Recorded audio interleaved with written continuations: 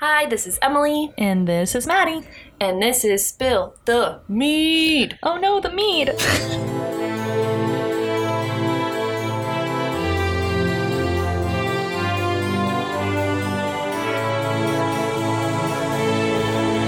Bitch the pot, the tea is hot. Glug glug. Disclaimer, the focus of this podcast is for entertainment purposes only. While the people and events mentioned in this episode are real, due to the nature of historical storytelling, we cannot confirm authenticity of specific details. That being said, please don't quote us in your history essay. Just enjoy the gossip for what it is. Gossip. Gossip. It's just gossip. Don't make it a thing. It's just a little bit of gossip, Don't make it a thing. Mm-hmm. We love a little bit of gossip, and what's your gossip on today? Oh, we were not going to do bad accents, and here I am just running right into it with my bad Boston accent. Well... You're going to have to deal with that. Everyone's got their flavor. Maybe ours is just bad accents. Yes. So today's real exciting because from here on out, it's suggestions. We've got enough. Fuck yeah. Yes, so this was the first one. We got a little line dropped that said, did you guys know that Cleopatra and Mark Antony had a secret drinking club? I did not know that. I didn't either. That's amazing. So thank you so much for the suggestion. We can't say who, but we appreciate yous. And I love it even more because it was a secret drinking club and there wasn't that much information on it. Because so that means it's really secret. It was so secret. Mm-hmm. So, I also didn't realize, because, Cleopatra, I'm like, oh, I know Cleopatra. No, I don't. I don't know anything about actual Cleopatra. I haven't even seen the Shakespeare, like Cleopatra, Mark Antony, nothing. So this was all very new to me. So I figured the way we're going to do this, since, unfortunately, none of us were at that secret drinking club, there's not a lot of information. I wish I was. I know. I feel like in a past life, we were. It feels familiar to me. It does, yeah. So I'm going to tell you a little bit, everything about Cleopatra up until that point, and everything about Mark Antony up until that point. Perfect. And then a few other factors after that, and then we can all speculate, using that information, what we think they were doing in that drinking club. I love making a big jump. I like jumping to conclusion. I know. You give us a suggestion, and we're going to do it. Even if there's no information, we will make it work for you. Yes. So please send us your suggestions on any social media messaging, or you can send it to spillthemead@gmail.com. Yep. Cleopatra Thea Philopater, which means Cleopatra, the father-loving goddess, was born in Egypt in 69 BC. So that's 69. A lot to unpack there. Yeah, there's a lot going on. She belonged to the Ptolemy dynasty, and she wasn't actually Egyptian. She was actually of Greek descent. I have actually heard that one fact before, and that's it. Yes, her family had ruled Egypt for over 3 centuries. It was one of those families where her own parents were probably brother and sister. Despite this interbreeding, though, long before Cleopatra was born, the Ptolemies did have Greek blood mixed with the Egyptian blood way back there. So, I don't know. Maybe she had a smidge. Yeah. 1/16 Cherokee. She's one of those people. One of those. She's like, no, I can rule Egypt. I'm 1/16. I'm 1/16 Egyptian. 156 on my mom's side. That's not how it works, Cleo. Her father, Ptolemy the 12th, the player of pipes, was not popular. He was known as an alcoholic music lover, and he had same. Dad? That is him. Is that me? He had a great rebellion going on during his reign, which the royal family had to go into exile, and the whole dynasty was in the last stages of it was going down. It was almost over when she inherited the throne when her father died. So he left the throne to her and her younger brother / co-regent / husband, because she married him, and he became Ptolemy the 13th. Yeah. Yep. And he was 10 years younger than her. So he was 8 and she was 18. And so she became the dominant ruler of the two. And one thing about Cleo is she really embraced a lot of Egypt's ancient customs. And she was the first member of the Ptolemaic rulers to learn Egyptian in 300 years. That's Yeah. Like, great, but, like, bittersweet. It's because a little sad. Why did no But one that's else? great for her. Yeah. So, you know, that says something. Yeah, put that in the brain for bank. her. Yeah. She was renowned more for her intellect, charm, and conversation than her physical appearance. But, I mean, when you hear Cleopatra, you do kind of think... Yes, exactly. But it was said she spoke as many as a dozen languages, which... Oh, my God. I know. Educated in math, philosophy, oratory, astronomy. And it was said that she was a ruler who, quote, elevated the ranks of scholars and enjoyed their company, end quote. Damn. So she's a smarty pants. Yeah. However, there is a direct contrast to all of this. Like, she was a first-rate scholar, a scientist, a chemist, a philosopher. Are you bringing us up just so you can bring us right back down? Well, you know, if you're Roman, you're going to say that she was a scheming seductress who used men to further her own goals and all of that. I still don't see anything wrong with this. Well, okay, so like I said, I didn't know really that much about Cleopatra. So, Emily, what do you know? Am I the only one who knows nothing about her? I know that I made the very poor choice to be her when I was like 12. Me too, for Halloween. For Halloween, girl. Yeah. Mm-hmm. Yep. Very bad decision. Shouldn't have done it. Can't do that in 2022. Yeah, no. Yep. Poor choices. But I don't know if there's anything else I know about her, honestly. Right. Like, I can picture her in my head. Right. But that's basically it. And I knew she was like the ruler of Egypt. Yes. And I knew she was a bad bitch. Right. That's basically and it. Yeah, you kind of associate it with the beauty and that kind of thing. We've all seen like I said, hottie. Yeah. I knew she was a hottie. That was just in the back of my head. The Elizabeth Taylor and all of that, her version. Yeah. Okay, yeah. Well, some evidence suggests that she wasn't beautiful at all. But again, it's such a construct, and like there's differences, like the beauty standard and everything, so who knows. But I did find that there was a lot of emphasis on her voice, like she had this like melodic voice or something. Ooh, so yeah, love that. Yeah.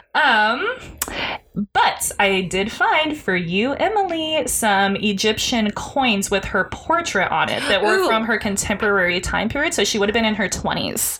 Yep. So for everyone listening in their cars or at work or who cannot get to Google Images right now, why don't you take a peek-see-poo at those, I think 3 or 4 images, and tell me what the similarities are. Between all of these images of her? Yes. I mean, I would say that they're, like, pretty similar for the most part. She has the same hair in all of them, too, which is interesting. Low bun. She's got a low bun. Mm-hmm, with, like, a little headband. Yeah, a little bandana going on. It's cute. But she has, like, a very similar profile in all these with, like, a strong nose and, like, a strong chin. Yes. Too. Perfect. So that's where people are getting like, well, she wasn't very attractive. However, as someone with a strong nose and a not strong chin, I say, how dare you? Okay, so one thing about Maddie, hi, I'm Maddie, is I love a big nose. Like, Maddie appreciates my big nose. Oh, I love it on like men, women, a big nose. You instantly look exotic and beautiful to me. I love it. It's interesting. I'll give it that. Love your nose. So that's what people are getting it from. But some historians argue that she was using her public image just like celebrities do today for like propaganda, right? Like more manly appearance, I'm the ruler. Right. Yeah. Well, and when she's taking a quote unquote man's position, I could see people trying to pull that shit. Like, right. Oh, she's so manly. Look at her. And if you look at her father's coins and stuff, like she has his like strong jaw and like large hook nose. So I think a lot of it could have been like a propaganda kind of thing as well. Yeah. Like a display of strength, like my inherited right to rule or whatever. Yes. But at ceremonial events, she would appear dressed as the goddess Isis, showing that she was too a semi-divine. So Isis is the most important goddess in Egyptian mythology, and her worship stretched for over 5,000 years. Like Isis was like the one. Yeah. So her associating herself with Isis is like, good for her. Definitely making a statement. Mm-hmm. So the murder of immediate family members and power plots were very normal in the Ptolemaic royal household. So in 50 BC, her brother husband, co-regent. Oh, God, man. His name kind of started to precede hers. And soon after, he forced his sister wife who was trying to... Sister wife, not in the, like... No, not in, like, the FLDS kind of way. Yeah, no. No, not at all. In an even worse way. So she was kind of trying to take sole possession of the throne. As she should. She's the oldest. Right. It makes sense. Exactly. But she's like not going to be pushed around by her younger brother. Good for her. She, raises an army in 48 BC and returns to face off in her brother in a civil war. So that brings us to the arrival of Roman general Julius Caesar. And he did bring temporary peace between the siblings. So obviously Cleopatra and Julius Caesar are a whole thing, and we're not. Okay? Mm-hmm. We're just going to breeze over it again to give you an I feel insight. like getting into that would take a long time. But you've got to talk about him because we need insight on Cleopatra right now to figure out what she was doing in her drinking club. This is like a fun little mystery version of Spill the Mead today. So Julius Caesar's there. Things have kind of settled down between the siblings now, and Cleopatra realizes that she needs Caesar's support to regain her throne, and he wanted repayment of this massive loan that was incurred by her father.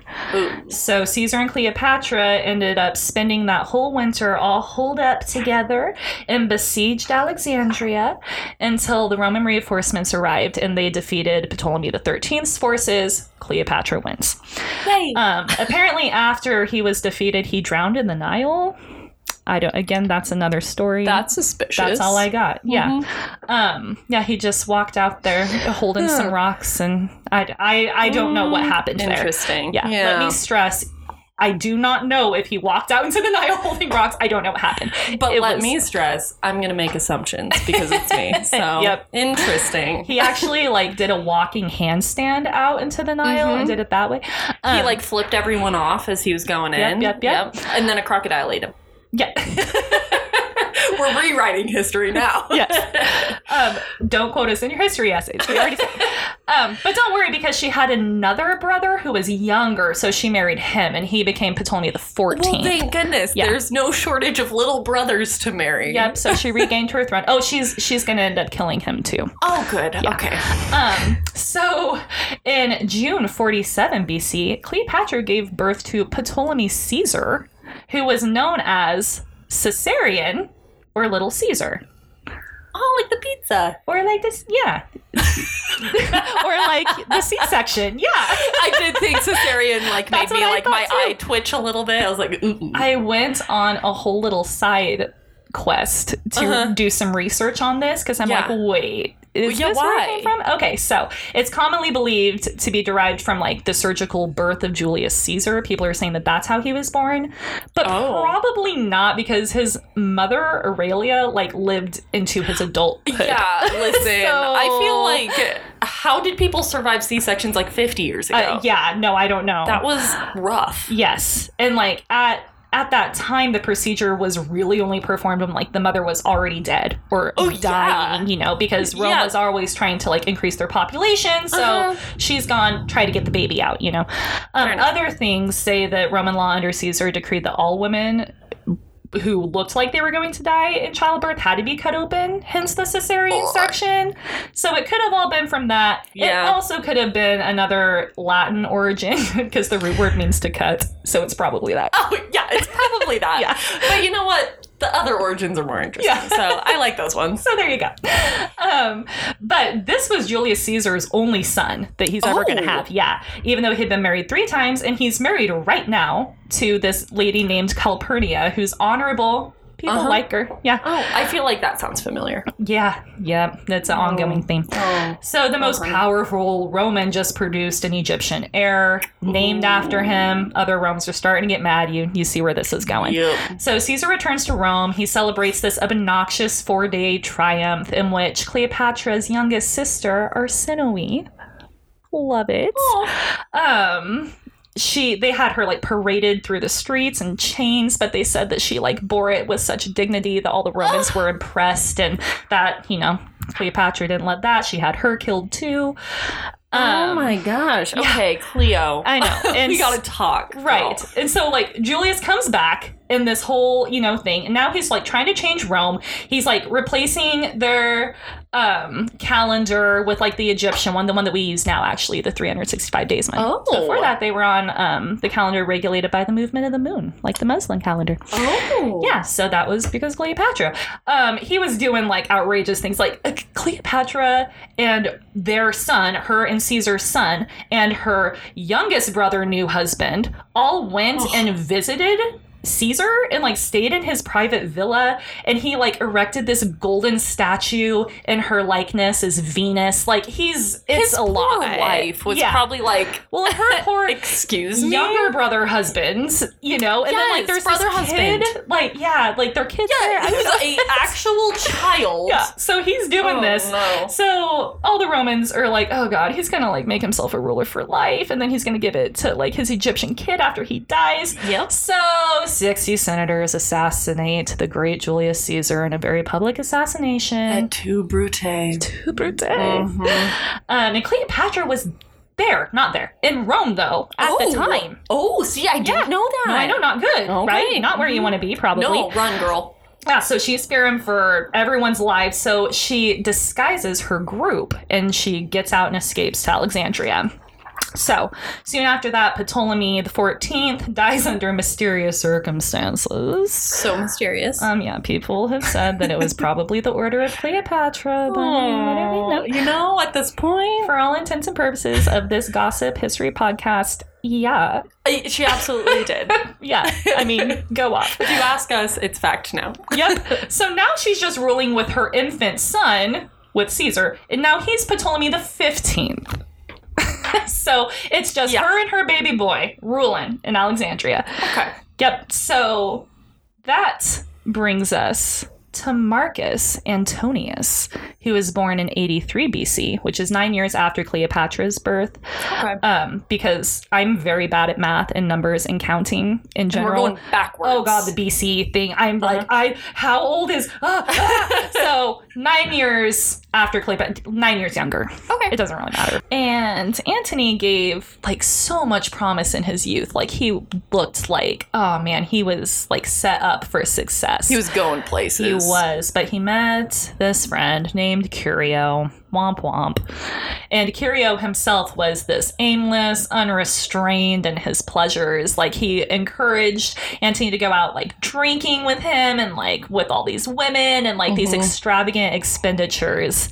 Like extravagant. Like he got Mark Antony in so much debt before he turned 20 that debt would be the equivalent of $5 million today. Holy before shit. He was 20. What does one spend the equivalent of $5 million on back then? Like, what are you, ladies? I don't know. How many drinks are you buying right? here? But he was in so much debt that he had to leave. He left to Greece. Wow. Yeah, and then he took part as a cavalry officer in the military where he performed exceptionally well. And he was even promoted to the personal staff of Julius Caesar. Well, shit. And now he's like out, like he's not with that friend anymore, right? So he has that influence gone. I believe that was like a childhood friend. Okay, so now he can really succeed more. The childhood friend kind of shaped who he was, unfortunately. Oh, no. Yeah. Okay. So he was a brilliant commander. He was really good at it. But, oh man, the debauchery and like the drinking and like sexual excesses and all this was just distracting him from his duties, much to the dislike of Caesar and the other officers. But the common soldiers loved him and like rallied around him. Yeah, they loved him. Because he's like their friend too. Yeah, he's like one of the boys now. Yeah. So as a reward for his military conquest, he was appointed a tribune back in Rome, and so he represented the interests of the people, and so he was very popular with the common people, like the common man, and he actually used that popularity to help gain support for Caesar, who was being challenged in Rome at the time. Oh, okay. Not super popular, yeah. So he was persuasive. That's good. He's nice charming. Insights into Mark Antony here. So with even more victories under his belt, his growing popularity, and his unquestionable loyalty to Caesar, he was like eventually appointed to Caesar's second in command. Whoa. Yeah. So that's that's important. His bottom bitch, if you will. His bottom boy. Top bitch. So anyways, Mark Antony heard rumors of the plot against Caesar, but he was unable to do anything in time. So on the Ides of March, when Julius Caesar was stabbed to death in a very, very public assassination, Antony fled Rome dressed as a slave. Oh. Yeah, see a little, they both left in disguise. Uh-huh. Yeah, disguises will come up later. So he left, he returned with soldiers, and he took charge of Caesar's will that was handed over to him by Calpurnia, and he gave this like stirring eulogy, and he ended up turning the tide of popular opinion against the conspirators. Wow. And drove them out of Rome. Yeah, so This he's a guy's persuasive charming. guy. Yeah. So in his will, Caesar left his wealth and title to his teenage nephew and adopted son Octavian, who promptly, showed up to claim his heritage, like, hey, I'm here. Where's my stuff? Yep. But Antony didn't want to hand it over to a, quote, boy that he felt he was. And he felt like, hey, I was second in command. Like, obviously, it's me. I'm the successor. So, yeah. I mean, that's not how wills work. Yeah. But, his name's Mark, not Will. Ew. I'm sorry. I'm not. Please keep listening. Okay, so Mark Antony is pursuing Caesar's killers, and the army legions supporting Octavian's claim scored a whole bunch of victories against Antony, so he has to retreat. So Caesar's assassins were preparing to descend on Rome with their troops when Octavian, Antony, and some third guy, it's a long name, he's there. He's irrelevant. Yeah. So they hastily call this truce that jointly defeated the traitors against Caesar. And so the three victors divided Rome's territories between them, and Antony got the east. So that's his area. Fair enough. So he's very in charge of the east. And so he summons Cleopatra to appear before him because of acts of sedition against Rome. Oh. Yeah. So he's planning on fining her this substantial amount of money and gold to help pay his army for everything. Yeah. So she receives all these letters from Antony, from his friends, all these people trying to summon her. And she's like, okay, yeah, I'll get there when I'm ready, kind of thing. I'll get there when I get there. Yeah. And so she leaves when she damn well feels like it. And she's just loaded up with gifts. And she's put the game on nicely where Antony's like, I need to see her. Who is she? She has the audacity, Uh-huh. And so he's all excited to see her. And so she stage managed her entrance super fashionably late. And it was in such a way that Antony was just blown away, spellbound from hell yeah. Yes. And I have a very long contemporary quote describing that, and I'm only going to pick out the key parts of it because it's long. Yeah. But people who were describing her showing up, so they said it was almost like she was mocking them. She comes sailing up this river in this gilded barge with these purple sails and silver oars beating to these music of flutes and harps, and she's laying under this canopy of cloth of gold dressed as Venus. Oh, hell yeah. She has people standing on each side fanning her. Her maids were dressed like sea nymphs. Oh my gosh, she's a whole ass vibe. Oh yeah. And Antony had set up on her arrival, he invited her, to come to supper, but she's like, but look at me. It makes more sense for you to come to me. Obviously. So you think this goddess is going to get up and walk over to the dinner table? Yeah, please. You're welcome that I'm here. Yeah. Come to me, bring me dinner. Yeah, you're lucky I showed up at all. Yep. And so, to show his good humor and curiosity, he complied. And he found when he got there, what he walked into. I am going to read this direct quote because what does this even mean? So, quote, "Nothing so admirable as the great number of lights, for on a sudden there was a let down altogether, so great a number of branches with the lights in them, so ingeniously disposed, some in squares, some in circles. The whole thing was a spectacle that seldom has been equaled for their beauty." So, all of the sudden, from the ceiling, these branches with lights. What are the lights? Fire? Yeah. What? I was thinking that. I was like, there's no electricity. These are not battery-powered fairy lights. Yeah. How cool. And all these different shapes on the branches. What this would have looked like. It probably looked like magic. Oh, yeah. Antony was, done, smitten. Uh-huh. Mm-hmm. She's really created a romantic atmosphere here. She, in fact, promised him the most expensive dinner he'll ever attend. Yeah. So he said, and he went, he's like, okay, I'm going to take it all in. He said that he'd never seen anything like it, fine, but he doubted it was like the world's most expensive feast. Yeah. So, I mean, he can afford quite a bit, I'm assuming. So. Right. So here, little detectives out there, this is a good insight on this is their first meeting. This is how it's going. This says a lot about them. He's saying, I don't think it's the most expensive. Well, our girl, much like us, loves a dramatic moment. So she takes off one of her earrings with this huge pearl dangling on it, and she drops the pearl into a goblet of wine, and the pearl rapidly dissolves in the liquid. And she downs the glass and said, now it's definitely the most expensive. And again, he's just blown away. What? Yeah. And like, I did look it up, and pearls do dissolve in wine, because I'm like, God, did this really happen? Please tell me it happened. They do? They do. They're made of calcium carbonate. They dissolve in acid. Wine contains some acid. However, the wine today, it takes forever because the acid concentration is so low. Okay. So it would have to be submerged for a long time. But back then, it did rapidly, which gives us a little look into what their wine was like. And that's what they were binge drinking. Oh my gosh, pearl wine. Keep that on the back burner. TM. Yeah. I'm making a wine now called pearl wine. Pearl TM. wine. Yeah. And well, for the sake of this podcast, I did hear like a more like dramatic version of the story. Mm-hmm. Yep. It was printed in a classic journal in 1957. So, I mean, you know, not contemporary, but it's dramatic. So, in this, Cleopatra made a bet with him that she could spend an estimated $20 million in today's currency on a single dinner. And he was like, okay, fine. They go to this dinner. She orders like a modest meal for a queen. Anyways, like it's not modest. Okay, yeah. But like she orders a modest meal for a queen and like a glass of vinegar. And they all thought it was weird. Yeah. And so when the vinegar arrives, she pulls the pearl out of her ear, drops it in the vinegar, and it dissolves into a slush. And then she slams it. Yeah.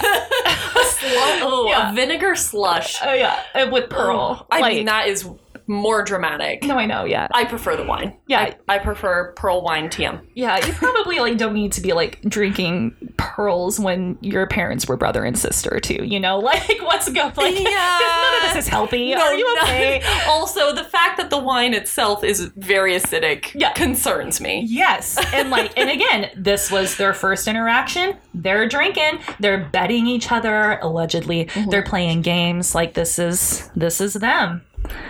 So, Antony liked to think of himself as the embodiment of Dionysus, who is the god of wine and revelry. Also to be said, the god of wine, festivity, fertility, debauchery, all Dionysus. Sounds great. He's the god. Yeah, that's the god to be. That's the god. So when Cleopatra shows up to this thing dressed as Venus, kismet. So like goddess of love, beauty, desire, procreation. Yeah, it seemed like they go hand in hand. hand. Everyone's like that. It's them. It's meant to be. Yes, this is them. So he's still married, instantly forgetting his faithful wife, who was in Italy, working hard to maintain her husband's affairs against the young Octavian. Antony goes back to Alexandria with Cleopatra. Yeah. Rude. Yeah. So he summons her. She comes to meet him. All this happens. He leaves with her. That's all it takes. That's all it takes. So she needed him, though. She needed him to help maintain her crown and Egypt's like sovereignty. And, you know, everyone needs Egypt, like their riches, their resources. Yeah. He needs it. So here we go. Here comes the drinking club.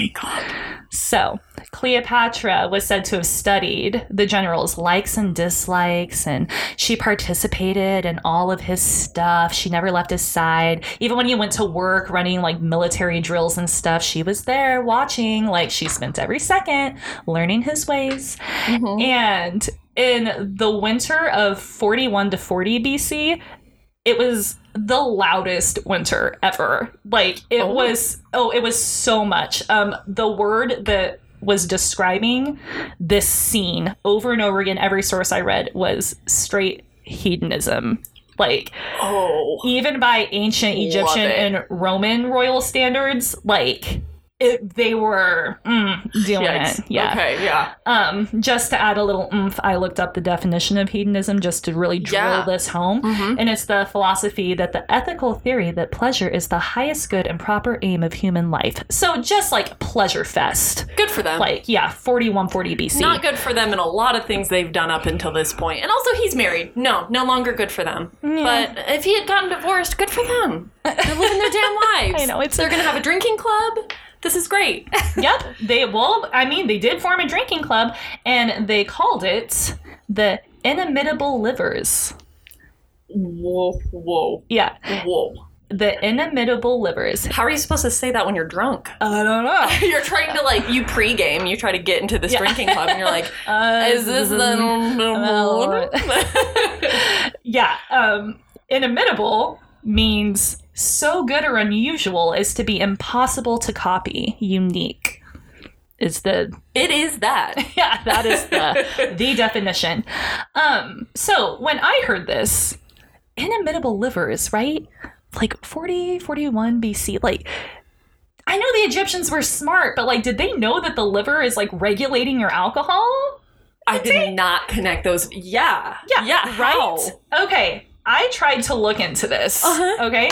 And it took a long time. I spent way too long on it and didn't find a lot. However, what I did find to give us a little insight here is how they viewed the liver, I guess. So obviously they didn't have medical data saying the liver filters alcohol, Right.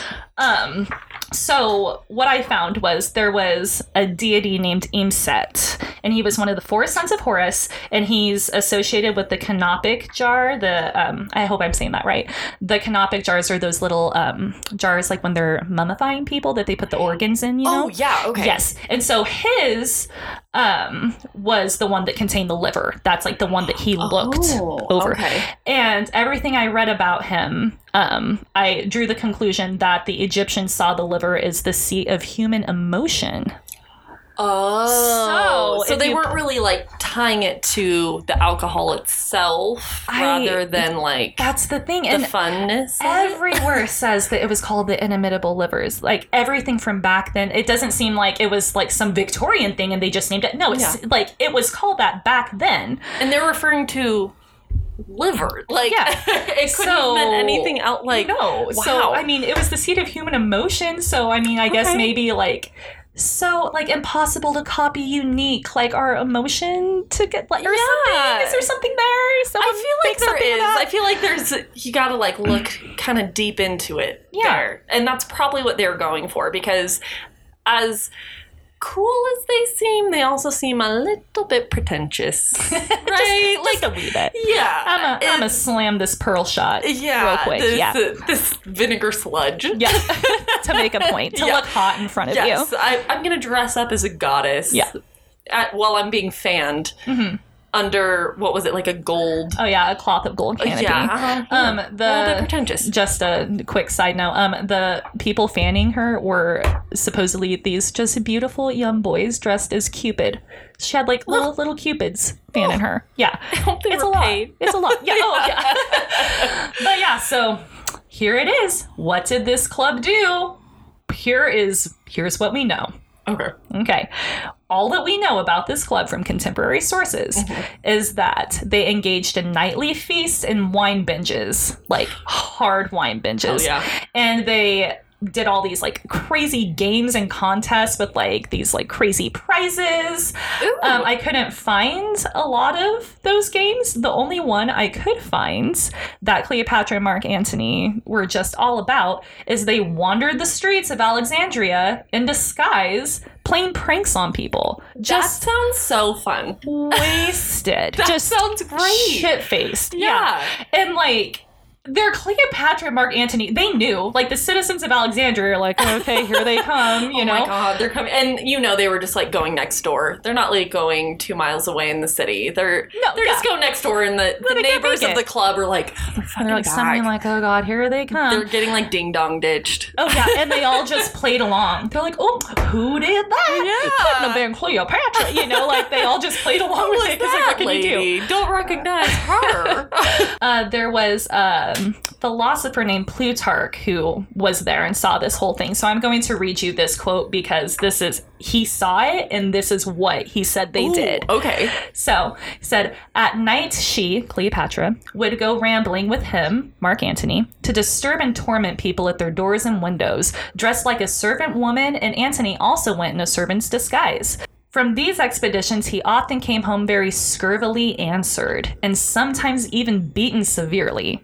I was just going to say, I feel like if they really thought you were servants, they'd be like, I'm going to beat the shit out of you. Right, yeah. Okay, but no, they were. They tricked a couple people. Oh, yeah, these were the other drunk people not in the club that were like, who's this guy? Yep, I'm going to beat the shit out of you, servant. Yep. Yeah. Okay, yeah, so sometimes he was beaten, and then even though, quote, most people guessed who it was. However, the Alexandrians in general liked it all well enough, and they joined good-humoredly and kindly in the frolic and play, saying that they were much obliged to Antony for acting his tragic parts out in Rome and keeping the comedy for them. End quote.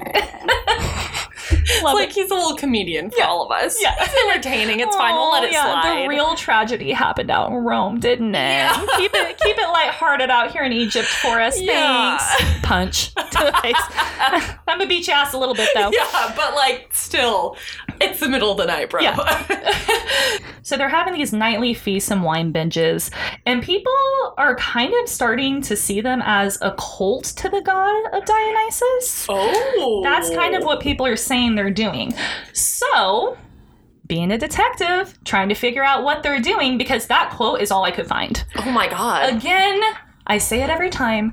Oh man, this is ancient Egypt. This is Cleopatra, Mark Antony. There is probably universities out there, these historical institutions that have, some kind of answers if you dig. But from what I can find, that was it. That's what we know. Yes. And if you have that information, we want to hear it. Yes, please tell us if you know what they were doing at this club, because I couldn't find anything. To know. So what I ended up doing was looking up what was happening at Dionysus celebrations in general. There you go. Yeah. Everyone thought that that's what they were doing, so they must have been doing something similar, right? Mm-hmm. So participants of these festivals saw Dionysus as this liberator. So during the festival, women, slaves, prisoners, everyone could experience liberation and freedom, which was normally only reserved for certain citizens. And so this is mostly going to be in Athens and stuff, areas around Greece where they're doing these big festivals. Again, they were being called this cult of Dionysus. Yeah. So it could have looked similar to this, right?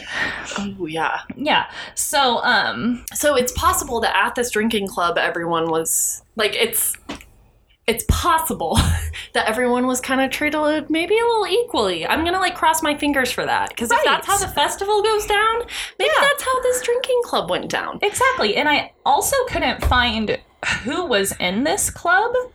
So it could have been servants. It could have been... or their best friends, Yeah. They had friends. They had people in their circles. I'm sure they were all there. Maybe her favorite, maid of honor or lady. I don't know what they were called. Lady in waiting role, Yeah. Maybe them. Or maybe not. Maybe it was just Mark Antony and Cleopatra and Plutarch just being nice, oh yeah, the group totally ran around, but they're the group.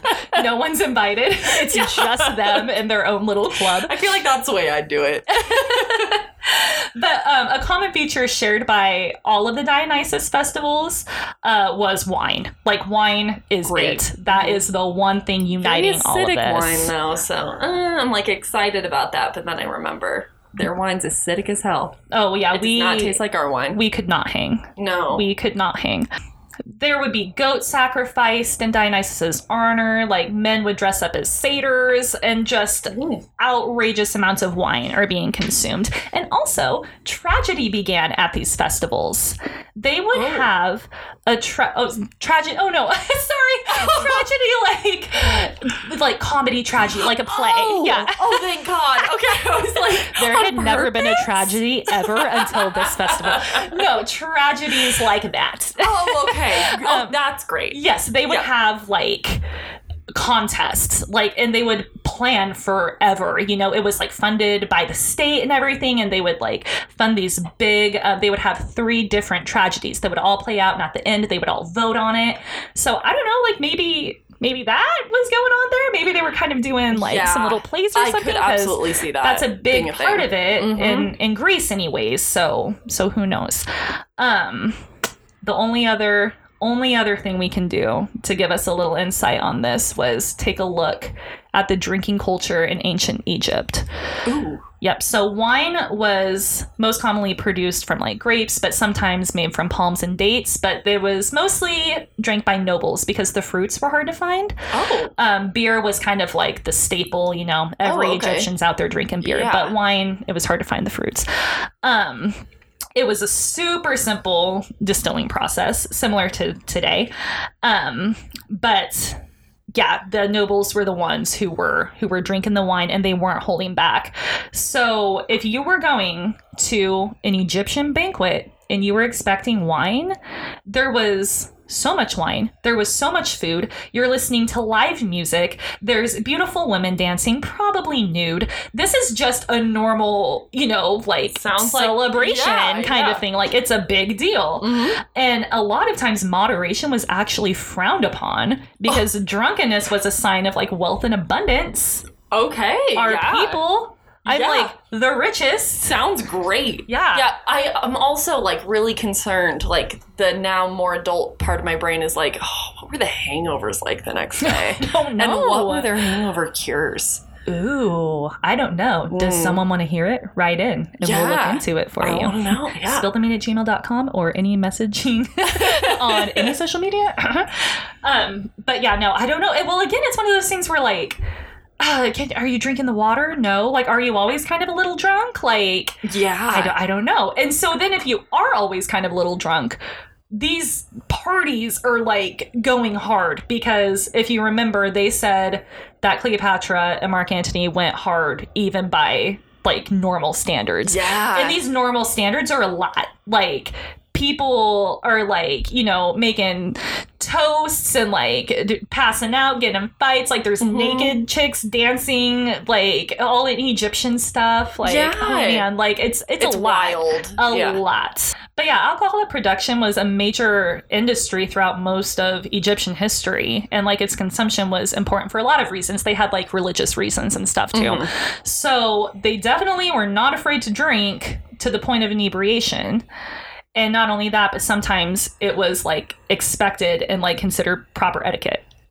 So like, if you don't get drunk, you're fucking rude. Yeah. Like how hard were they going?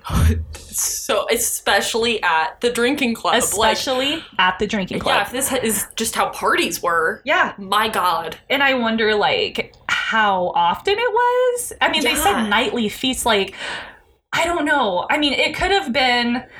okay, it's one of two things. It's super lax, like, oh, hey, babe, see you for dinner.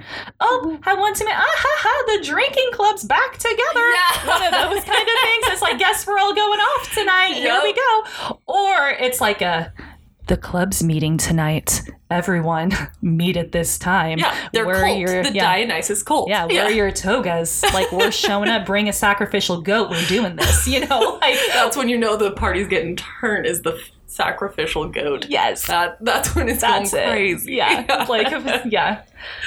I have a feeling it was, okay, I don't have a feeling. I just want to believe that it was an official thing where all their friends came.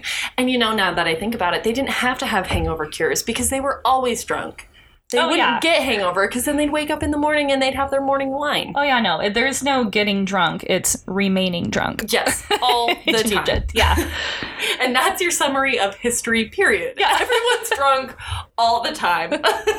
And that's why everything happened the way it did. Yes. If you're ever wondering, but why? Everyone was drunk. That's why. That's why. Yeah. That's a pretty good insight to it. Yeah, exactly. But yeah, so that's what we have. That's what we know. That's fantastic. I want to be a part of this club. Me too. Yeah. And again, it's so much room for speculation. I love it.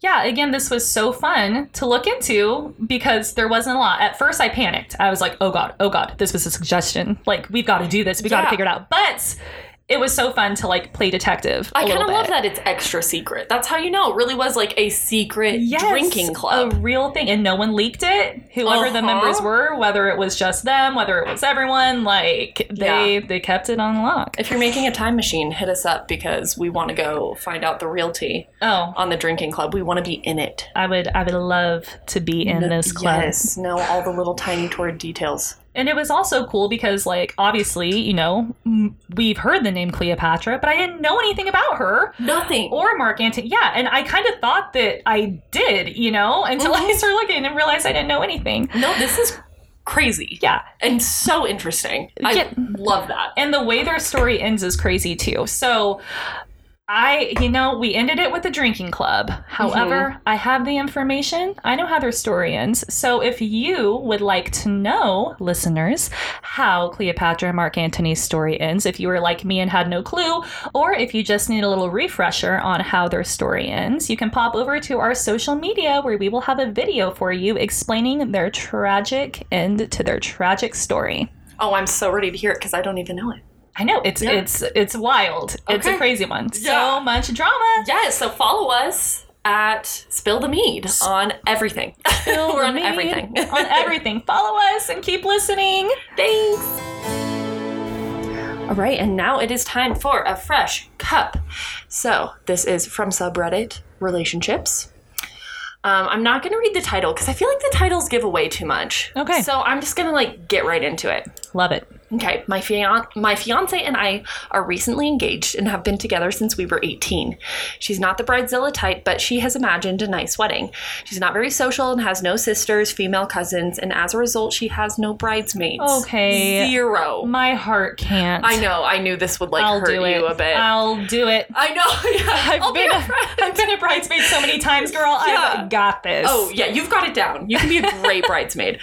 I, on the other hand, have a solid group of guys to be groomsmen, and they're already talking bachelor party. My fiance won't have a bridal shower or bachelorette party or anyone to go dress shopping with, etc.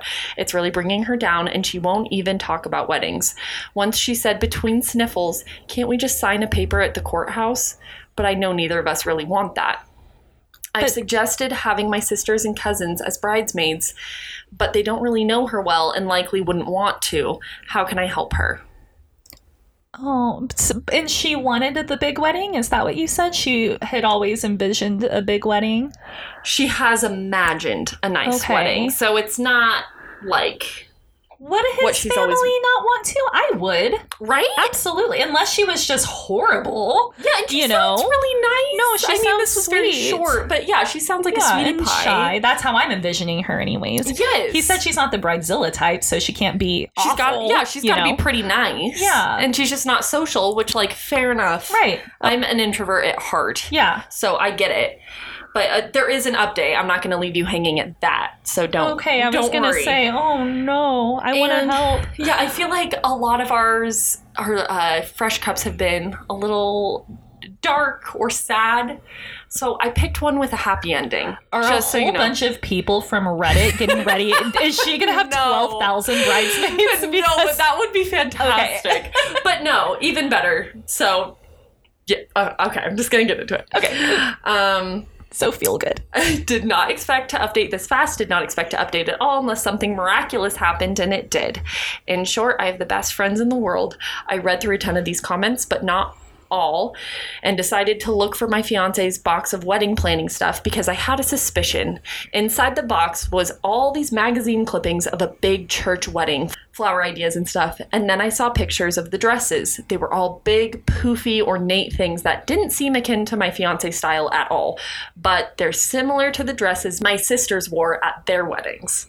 Okay. It all sort of clicked to me. My fiance probably doesn't want a church wedding or any of these fancy trimmings, but she's trying to win my family's favor. The hell? I really should have noticed this earlier and gotten more involved, I know. Oh my gosh, his light bulb moment is like melting me. Yeah, sweetie. Ugh. So my fiance flew home on Thursday to spend a few days with her dad, Father's Day weekend and all. And I couldn't go because of work, so I was alone until this morning. So I called up my buddy Ravi. 26 male. Ravi's my best man. We've known each other since we were kids, split up when we went off to college, and reconnected 3 years ago. We moved to SC so I could join the company he works for. I just opened up to Ravi. It was really late, but he listened to me anyway about my worries about my fiance. He said that it was very likely that she was trying to curry favor with my family, but she probably wasn't going to admit it easily. He said he'd talk to her. I told him that he barely knows her. He said not to worry, that he'd be around tomorrow evening. Oh. My fiance came home happy. She always is after seeing her dad. This morning, I went off to work without asking about the wedding, and she set to work on her writing. She's off for the summer. I got home early, and at like 5 p.m., Ravi came to my house with my other good friends, Carson, Andrew, and Tim, 23 to 30 male. I know these guys from various places, and we're a solid group. Still, this was unexpected.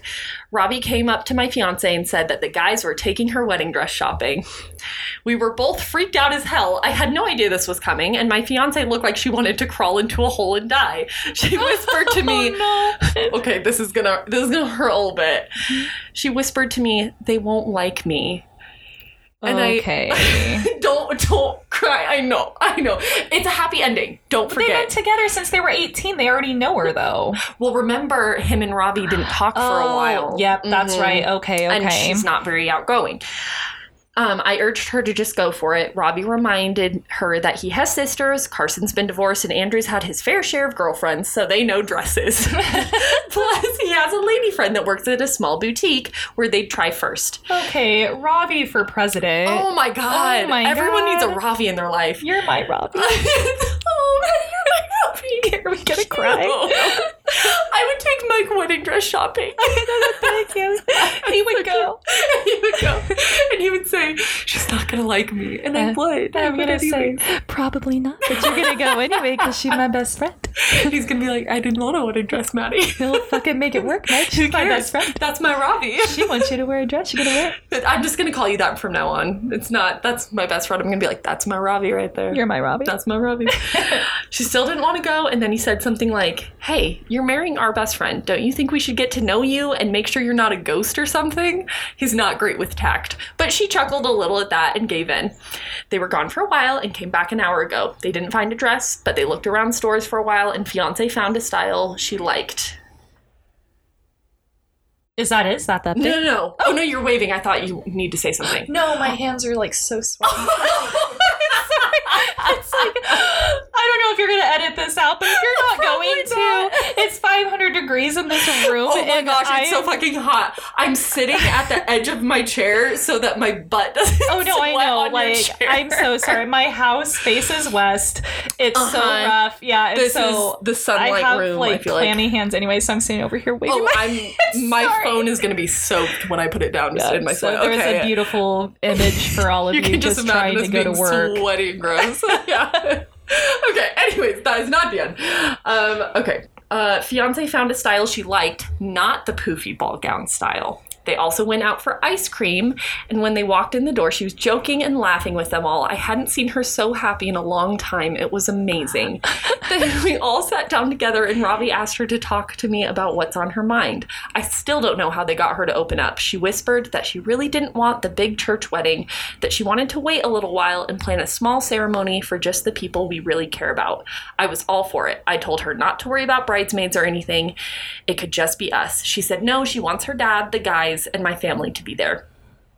Andrew, a kick-ass guitar player, said he'd put together a band for us. He asked my fiance what her favorite song is. He'd figure out an arrangement. This is the kind of question she usually dodges, but she blushed a little and actually told the truth. Panama by Van Halen, if anyone cares. Girl knows how to rock out. This was the real sign that she's starting to trust them. I don't think anyone knows her favorite song except me and her dad, who bought her Van Halen CDs growing up. Oh. Okay, this last line's gonna, murder you. Okay. I told her I'd call my family and tell them about the church, and tell them the church wedding's off. If they make a big stink about it, I don't fucking care. I have my bros and my beautiful future bride. That's all the family I need. Okay. Yeah, so there's your happy happy one. That's beautiful. Isn't it great? That was lovely. You know, it's still Team Ravi. Yeah. If no one's going to write in with a fresh cup, that was the next best thing. Oh my gosh, so sweet. Please write in with a fresh cup. We don't always need bad fresh cups. If you want one, if you have one with a happy ending, we love to hear that too. Yes, or we might cry. I don't know. Yeah. We'll see. Oh yeah, like probably will. Probably, and like that just means we care. Yes, we just want to hear it. Okay, well that is everything for today. And thanks for listening. Keep doing that. Yeah. Bye. Bye.